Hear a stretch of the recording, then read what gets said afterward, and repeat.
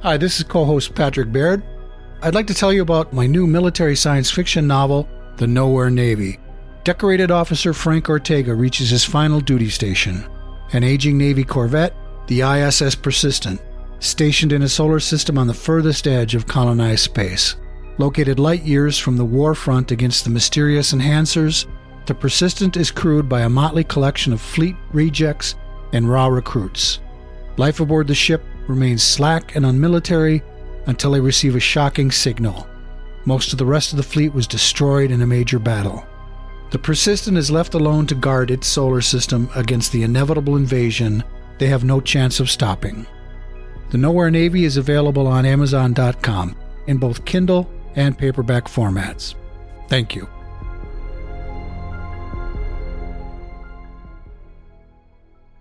Stop the presses. Pull out the front page. Stand by for a replay. Yeah, it's those two guys from Milwaukee. Oh, those two guys from Milwaukee. Here we go again. It's those two guys from Milwaukee.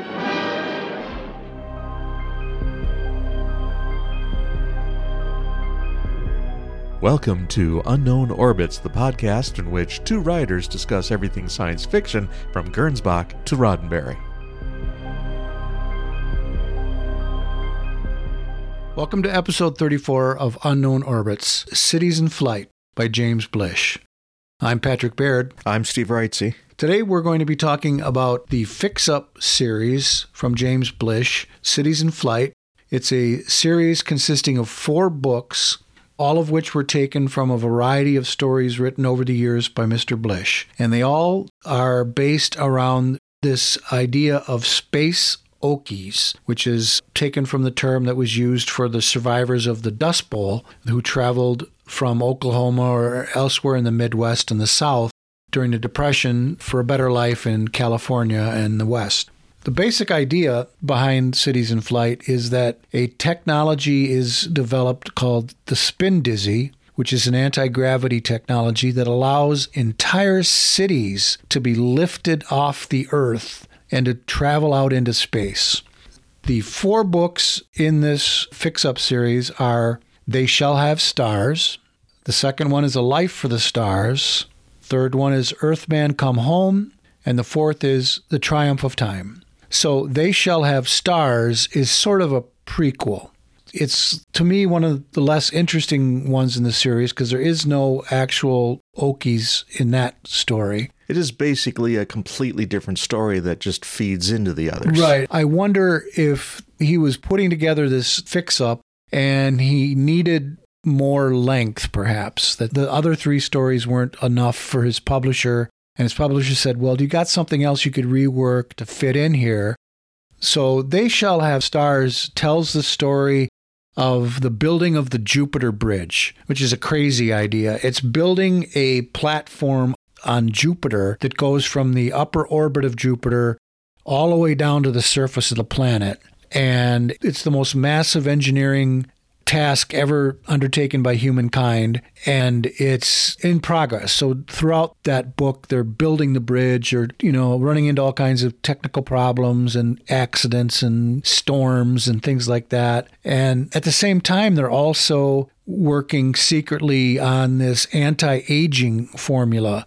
I don't know how the two things relate, but somehow Blish knits it together in this political thriller, which is what it really is. It's more of a political thriller than anything else because the background is that the Soviet Union and America are still the 2 superpowers in the future, but the United States is becoming more and more like the Soviet Union all the time. It's becoming a very authoritarian country. There's a future version of the FBI, which is very oppressive and almost like the KGB in Russia. So there's this constant political battle between the senator who's pushing all of this and the authoritarian authorities who are trying to undermine him or whatever. So anyway, in the process of building the bridge on Jupiter, they discover the spin dizzy technology, which is the anti-gravity technology that enables cities to lift off in the later books. So how did you feel about They Shall Have Stars? I thought it was okay, but it seemed like an odd add-on to the rest of the books. As I said, it was completely different from the other books. I don't think it really belongs there, and I think your theory is right that he needed more length, and that's something we've seen in a lot of other stories. Fix Up novels. Yeah. That Martian Chronicles by Ray Bradbury. There's a couple stories in there you could probably point to that feel like they might have been shoehorned in to the concept a little bit. I said in a previous episode that there were only 2 books that I threw away. This is the other one. It was a political thriller in the Middle East. There were 5 chapters of a guy in Russia and his life there and his manipulating of his wife and the colonel to get the permits to do yada, yada, yada, yada. And then finally he gets to the Middle East, and I'm not kidding. His only interaction in the plot is a character is traveling down a road at night. He comes across him at a crossroads and he says, "Don't go that way. That's where the army is." And then he immediately gets shot. I was incredibly pissed off. That's filler. That's filler. So it was okay. I enjoyed reading it, so I didn't really have any problem with it. If it would have been a standalone story, I would have given it a thumbs up. I did like the politics of it. That was really what it was more all about than anything else. That's probably where we differ in taste. I don't go towards political machinations. Oh, okay. I didn't really realize that about you and me. So the next one, A Life for the Stars. In this one, a young boy, 15 years old at the time, Chris DeFord, goes to the outskirts of the city of Scranton, Pennsylvania, which is scheduled to lift off into space. And he wants to watch. He's a kid from the country. You know, he lives on a remote cabin with his family and kind of living off the land sort of thing. And he's sitting there waiting to watch the city take off, and he winds up being kidnapped by police or soldiers from Scranton. Press gangs. Yeah, they were basically a press gang, and they kidnap him and take him into Scranton, and then he winds up having to take off into outer space with the city of Scranton. I really didn't like the press gang thing. I thought it gave the wrong tone to the beginning of the story. However, my feeling is that the author was trying to start off with the juvenile science fiction book of the kid thrust into other circumstances, like Citizen of the Galaxy, where he has a 16-year-old kid who has a stable life, and then it's all destroyed, and he has to go out in the world on his own and make his way. And I think that's what the author was trying to do, but I don't think it rang well here. That may be a good theory, because this story definitely fits that template. So this takes place several decades past the previous book. The spin dizzy technology is not only allowing cities to be lifted into orbit, but it also creates a shield over the cities. So that's how they're able to travel through space, is they're basically in a dome created by a spin dizzy shield. And it also introduces what happened with that anti-aging drug. There's this new concept of citizenship, where if you're in one of these cities, you're given the anti-aging drug only if you prove yourself to be useful. So if you have a useful skill, like let's say you're a carpenter or a farmer or a policeman or something like that, you're given the anti-aging drug, which extends your life for 40 years. I think you have to take it every 40 years or something like that, and it keeps extending your life. It's a reward for being useful and being compliant to the authoritarian civilization. So the problem for this kid is that he's a 15-year-old kid, a bumpkin from the country, and he doesn't really have any specific skills that are useful, so he can't really be a citizen. What happens to people who are not citizens on these cities, in some cases, is if they find you and they figure out you're not useful, you get thrown out into space. That's the tension of the story, is this kid's trying to find his way, trying to find a way to fit in and become useful and grow up as a young man. But in the middle of this, as part of a scheme that's put together by this policeman who befriends him, he transfers from Scranton, Pennsylvania to the city of New York, which obviously is a much bigger city where it's easier for him to blend in more and there's more opportunity for him. So from that point, it's a story of him growing and maturing and learning and proving his worth, which kind of fits into your idea of a juvenile type story. And that's really what the rest of the story is it's this Chris DeFord rises to the position of city manager of New York City, which is the number 2 most powerful person in New York City. And it's a position that they created for him because he was so useful. I don't recall if that was the case, but if that's, you read it more recently than I did. Yeah, they had city managers in smaller towns, and because he was so great, they decided New York could use that system as well. Right. And again, there's a lot of politics in this story. There's a mayor of New York City, John Amalfi, who's the number one most powerful character in the city, takes this kid under his wing and recognizes that he has this sort of mind for politics. So that's how he winds up rising to that position. I really like this story. This one was pretty fun. There were a lot of things that happened. I'm not going to go into plot details here, but basically, like I said, it's all a bunch of political manipulations that help keep this John Amalfi in power and allow him to do the things that he's planned for and wants to do with the city. So it was good. I enjoyed it. I thought it was more enjoyable and a better overall story than the first book. I like the book too. I just had some issues with the first chapter. I thought that how the kid got forced into the city was a little rough and unnecessary, and frankly was a gimmick that was picked up and dropped, never heard from again. And he hand-waved it as well. Yeah. I think at one point the city manager in Scranton says, "Oh, those darn press gang laws, we didn't really want to do it." You could easily have had the kid delivering a package to someone and accidentally goes out. Like he didn't realize he was within the city limits. You could have very easily accomplished the same thing without resorting to that. But it did introduce the character of the policeman who later befriended him. So I can see why he chose to do it that way. I think it was his way of introducing this character and having him start out as kind of a menacing, evil character seemed like it. And then he softens and becomes almost a mentor to this kid. Again, kind of on the juvenile... The older male role model, the rough older man who takes in a younger kid under his wings, like, "Hey, kid, let me show you the ropes here." That's a very juvenile trope. And the friend at school who goes the other way, does it wrong. That's right. That was in this story. He befriended another kid who was trying to become a citizen, and that kid didn't have a happy ending. He did not become a citizen. Good point. I'd forgotten about that, but that's very much a juvenile trope as well. So that was Life for the Stars, Book 2. The third book, Earthman Come Home, I'm just going to say right up front, this was my favorite of the four. I really love this because this one is just pure space opera, and it's magnificent space opera, because now we have the city of New York going deeper and deeper into space, and this is maybe a decade or more later, and the Krista Ford character from the last book is dead. They just killed him off. He doesn't even show up in the third book. John Amalfi is still mayor of New York. By the way, I haven't read this one. I was looking forward to it. I'm sorry. I'm sorry. Spoiler alert.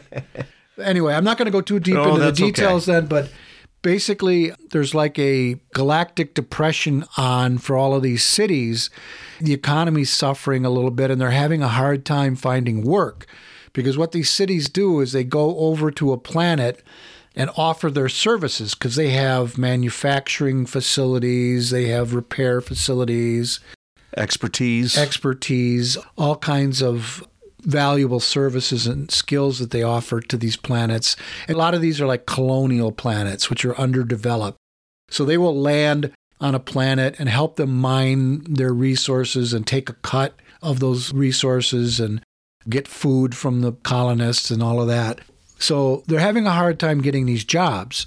And there's this wonderful concept of a hobo jungle, which is basically a collection of all these cities floating around this one solar system, waiting for work and vying against each other, trying to underbid each other to get these jobs. So it's very much kind of a flashback to the Depression era here on Earth, only it's these cities in space. It goes from there into a wild series of events and machinations that involve these cities banding together and attacking Earth, the city of New York kind of pulling all the strings with these other cities and joining up with this deadly alien city. And they wind up at the end of it being flung out to the outer edges of the galaxy, where they discover a whole new bounteous area for them to exploit. It's great space opera, and I really, really enjoyed it. This is one of my favorite reads in the last year, since we've been doing all of this reading for this podcast, this is one of my favorite things I've read. I'm a little disjointed on this myself because when I read The Triumph of Time, which is the fourth book in the series, I didn't know it was a series. So you probably read an anthology that had the original story that became a fix-up? Is that how you... No, it was the novel. So there was a separately published novel. It was probably a paperback at a used bookstore, and the title attracted me. Well, since you haven't read the third one, we won't go into a lot more detail into it. I'm highly recommending it to you because I think it's really fantastic. The fourth book, The Triumph of Time, they've been cast out to the outer edges of the galaxy, and while they're out there, they discovered that there's another universe coming in collision with ours that's going to destroy both universes. All I'm going to say about The Triumph of Time is it's okay. It's my least favorite of the four books because it gets very metaphysical. I don't know whether he wrote it or revised it during the 1960s. I don't think I looked into that, but it sure feels like that sort of navel-gazing science fiction new wave of the 1960s that was very metaphysical. And coming after a really terrific piece of space opera, this one was kind of a letdown as a conclusion to the series, in my opinion. Although destroying the universe, I mean, you can't get any bigger than that. But still, the focus of it being so metaphysical to me was a bit of a letdown. I really liked the final note in there. I'll say this. It was very well written. Blish is a really solid writer. And maybe we should talk about that a little bit. He had a very interesting career. Blish did win a Hugo Award. He won for his novel A Case of Conscience in 1959, beating out We Have Fed Our Seas, also known as The Enemy Stars by Poul Anderson, Who by Algie Burtis, Have Spacesuit Will Travel by Robert Heinlein. That's a pretty well-known work. Kind of surprising that it would be in there. And then Time Killer, also known as Immortality Incorporated by Robert Sheckley. So that was some pretty decent competition. Now, the thing is, he was never really regarded as like one of the great grandmasters of science fiction. He was always considered one of those guys who's maybe a second-tier writer of the era. He was admired for his scholarship, so he wrote some scholarly books or some nonfiction books about science fiction that were well regarded. Some people thought that a lot of his writing was pulpy, which I think is pure snobbery because, yes, the third book in Cities in Flight, very much space opera. And there was a period in the 50s and 60s when space opera was kind of looked down upon by the science fiction establishment. So maybe that might have hurt him to some degree. But like I said, I thought that was really very, very well written space opera with some very interesting ideas in it. He wrote a lot of teleplays. So Blish got involved with the Star Trek original TV show. He was responsible for creating the character Harry Mudd. He wrote or co-wrote a couple of episodes. But the main thing that he's remembered for Star Trek, and this might have been what hurt his reputation perhaps, is he did all of the novelizations of the original Star Trek episodes and I guess you'd call it the extended universe, where they wrote additional stories based on the characters from the original Star Trek TV series. Why would that hurt his reputation? Well, think about it. If you're the quote-unquote science fiction establishment in the 1960s and you're trying to promote the idea that science fiction is worthy of literary recognition, so you're going to look down your nose at things like space opera. You're going to scorn the TV shows, even the better ones like Star Trek. So writing the novelizations for a TV show that some science fiction writers would have looked down upon for having a bad science and melodramatic plots. And novelizations are, I hate to say it, but they're kind of looked upon, or it used to be, as whoring yourself out a little bit as a writer. Well, the books themselves always seem to be a cash grab.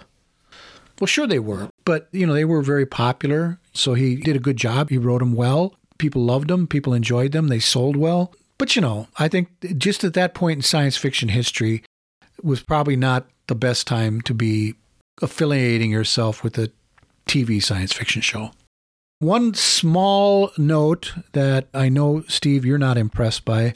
He was a big fan of the fantasy writer James Branch Cabell, who is somebody I really love. He actually edited the Cabell Society magazine Kalki, which I'm highly impressed by. And I'm sure Probably none of our listeners will give one hoot about James Branch Cabell, but he was a very well-admired writer from the 1920s and 1930s who, if you're a real fantasy fan, I think you should probably be a fan of James Branch Cabell. But that's a complete digression. I did not get a sense of his fiction when I looked him up. You're telling me he was a fantasy writer in the 1920s. That alone puts him out of my familiar... And most fantasy fans. I mean, there's a lot of fantasy fans who probably think that the genre of fantasy began either in the 1930s when Robert E. Howard published his Conan stories, or J.R.R. Tolkien published The Lord of the Rings in the 1950s. But as somebody who grew up reading Ballantine Paperback's adult fantasy series, which was edited by the highly underrated Lynn Carter, who went back and dredged up all these great fantasy works going all the way back to the 1800s. William Morris, Lord Dunsany, E.R.R. Edison's The Worm Ouroboros, and James Branch Cabell. These are all really great fantasy novels that were influential on people like J.R.R. Tolkien. Lord Dunsany was very influential on H.P. Lovecraft. They were important works that are largely forgotten and overlooked by a lot of people nowadays. And this is maybe our biggest digression we've ever had on this show.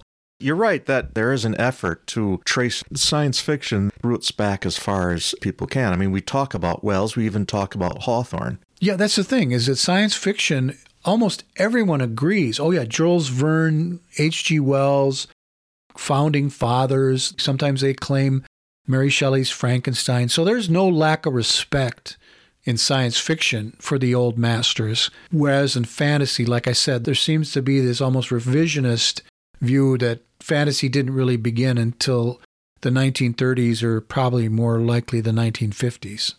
I could do a whole episode on all of that, but that would be slightly outside of our purview. Maybe when we get over 100 episodes, we'll think about it. Yeah, we worry about getting past 1966 a lot. We don't really worry as much about going before 1926. Oh, yeah. We talked in a previous episode about Unknown Worlds magazine, the influential fantasy magazine that John W. Campbell edited in the 1940s, and dipped our toe into the discussion there a little bit. There's definitely something there that'd be worthy of an episode. Like I said, this is probably our greatest digression we've ever done to this point. Do you want me to bring us back? Bring us back, Steve. Say, Pat, it occurs to me that there's two kinds of devices in science fiction. Ones that are an extension of known science or prediction of, and others where an author just says, hey, what if we could just do this thing? You know, that's a great thought, and that brings us around to our additional discussion for this episode. We've come up with two terms that describe this dichotomy in science fiction. The idea of conceptual science, which is, like you said, something that an author said, hey, wouldn't it be cool if... And they basically invent a technology or a science that helps them to tell a story. We're calling that conceptual science. And then there's speculative science, which is an extension of existing science, something that's already been postulated and theorized and tested by actual scientists. I'm going to throw out a couple examples here. Let's just start out with Cities in Flight. The main technology out of these stories is the spin dizzy, which is the anti-gravity device used to lift cities out into space. Which conveniently also solves the problem of maintaining an atmosphere. I would say that you could actually make a case that there was conceptual science and speculative science in the Cities in Flight, with the spin dizzy propulsion technology being speculative, because it was based explicitly, and I think he actually mentions it in the story, on some work done by a scientist named P.M.S. Blackett. At the time that he was writing this book, Mr. Blackett's work was already being discredited by actual scientists.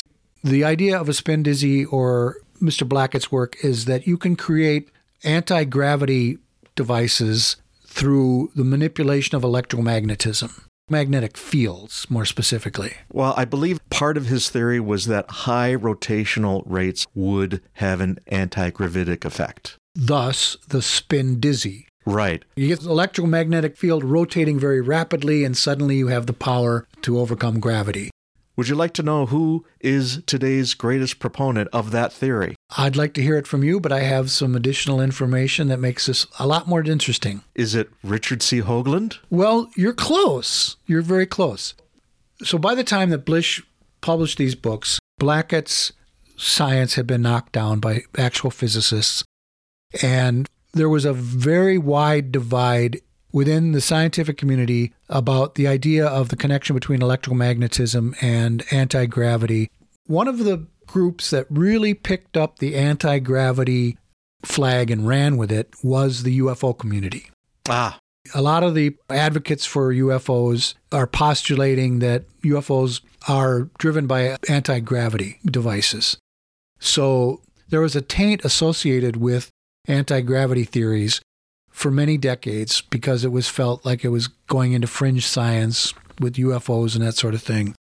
There has been recent science that has come back to the idea of, if not explicitly linking electromagnetism to anti-gravity, but at least creating a theoretical framework for anti-gravity. And I know this because that is what I based the science for my book, The Nowhere Navy, which is now out in paperback and Kindle. I chose for my device to get out to the stars an anti-gravity science.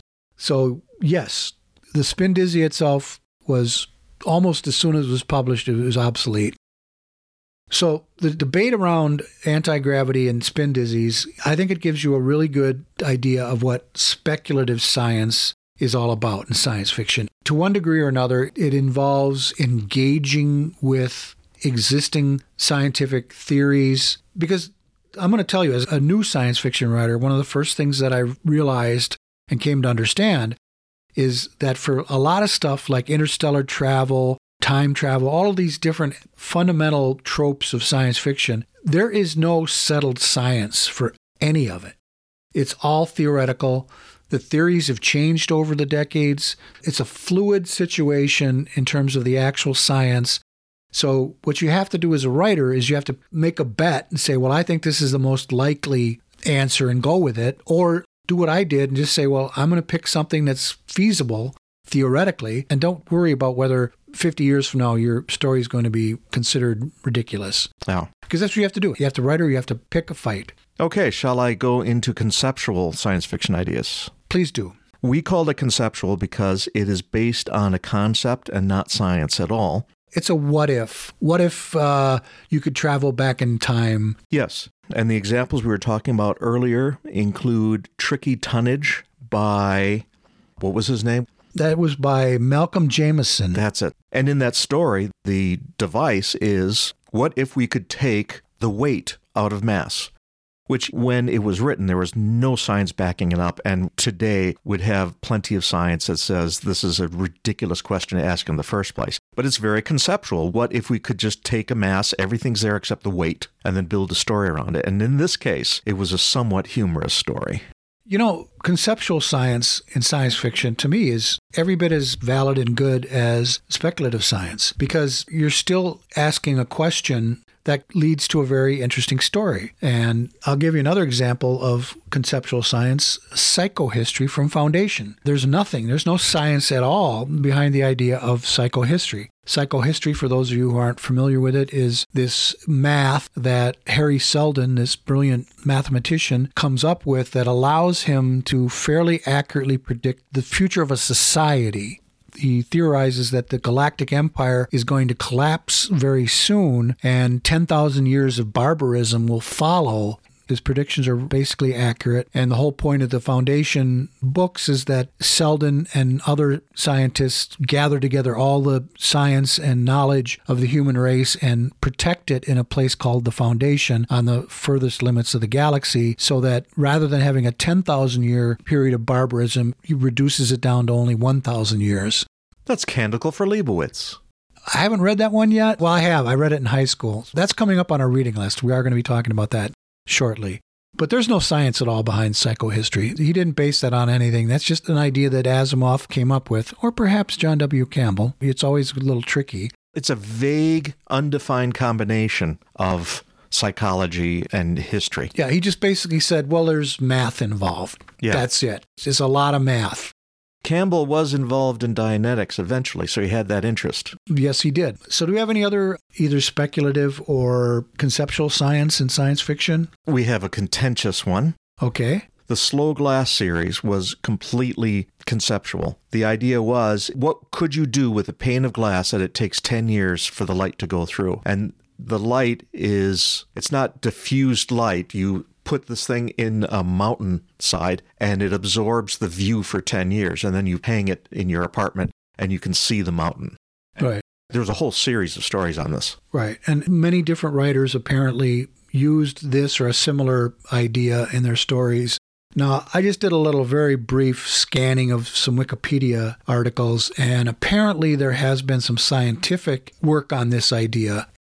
It's kind of like the anti-gravity, where for a while there it was considered bad science. Then it's come around again to where, no, it's theoretically possible. And I believe in the case of slow glass that they've actually done some experiments that have shown that you can at least to some degree slow down the passage of light through a medium. Yes, they got it down to feet per second speeds. Right. But it is a cloud of ultra-cold rubidium atoms, which is not something you can hang on your apartment wall. Right. So this would be a great example of something that started out as conceptual science, then it would become speculative, and it might be more interesting in some ways. That's a really good example because it spans the two ideas. So do you have any other thoughts on the two different varieties of science, or how, as a writer, the role of science plays into your writing? While I'm open to conceptual ideas, and I think those are the most fun, I tend more towards the ordinary speculative ideas. Science is a little more important maybe to you than it is to me. Yes. Is there another fix-up book that you like and or admire? Well, Martian Chronicles by Ray Bradbury. Ray Bradbury was never known as a hard science fiction writer. He was very influential to me when I was very young and I was reading science fiction. I read everything I could get my hands on by Bradbury.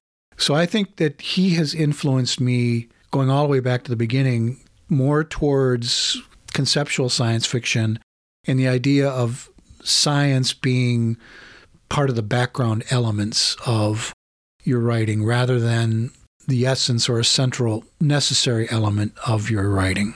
Mine would be Canticle for Leibowitz, which I mentioned earlier. Okay. It's the sort of story I admire and wish I could write like, but it's too different from my style. Yeah, we all have that problem as writers. There's certain writers we really love, and maybe at some point in our life we try to imitate them and we realize it doesn't fit our style. Yeah. Any final thoughts on science and science fiction or Cities in Flight? That would be it. Okay. Well, that's it for episode 34. Please tune in next week for another journey into the golden age of science fiction. I'm Patrick Baird. I'm Steve Wrightsey. Keep watching the sky. That's all for today. Pat and I thank you for listening and invite you to come back for the next episode of Unknown Orbits.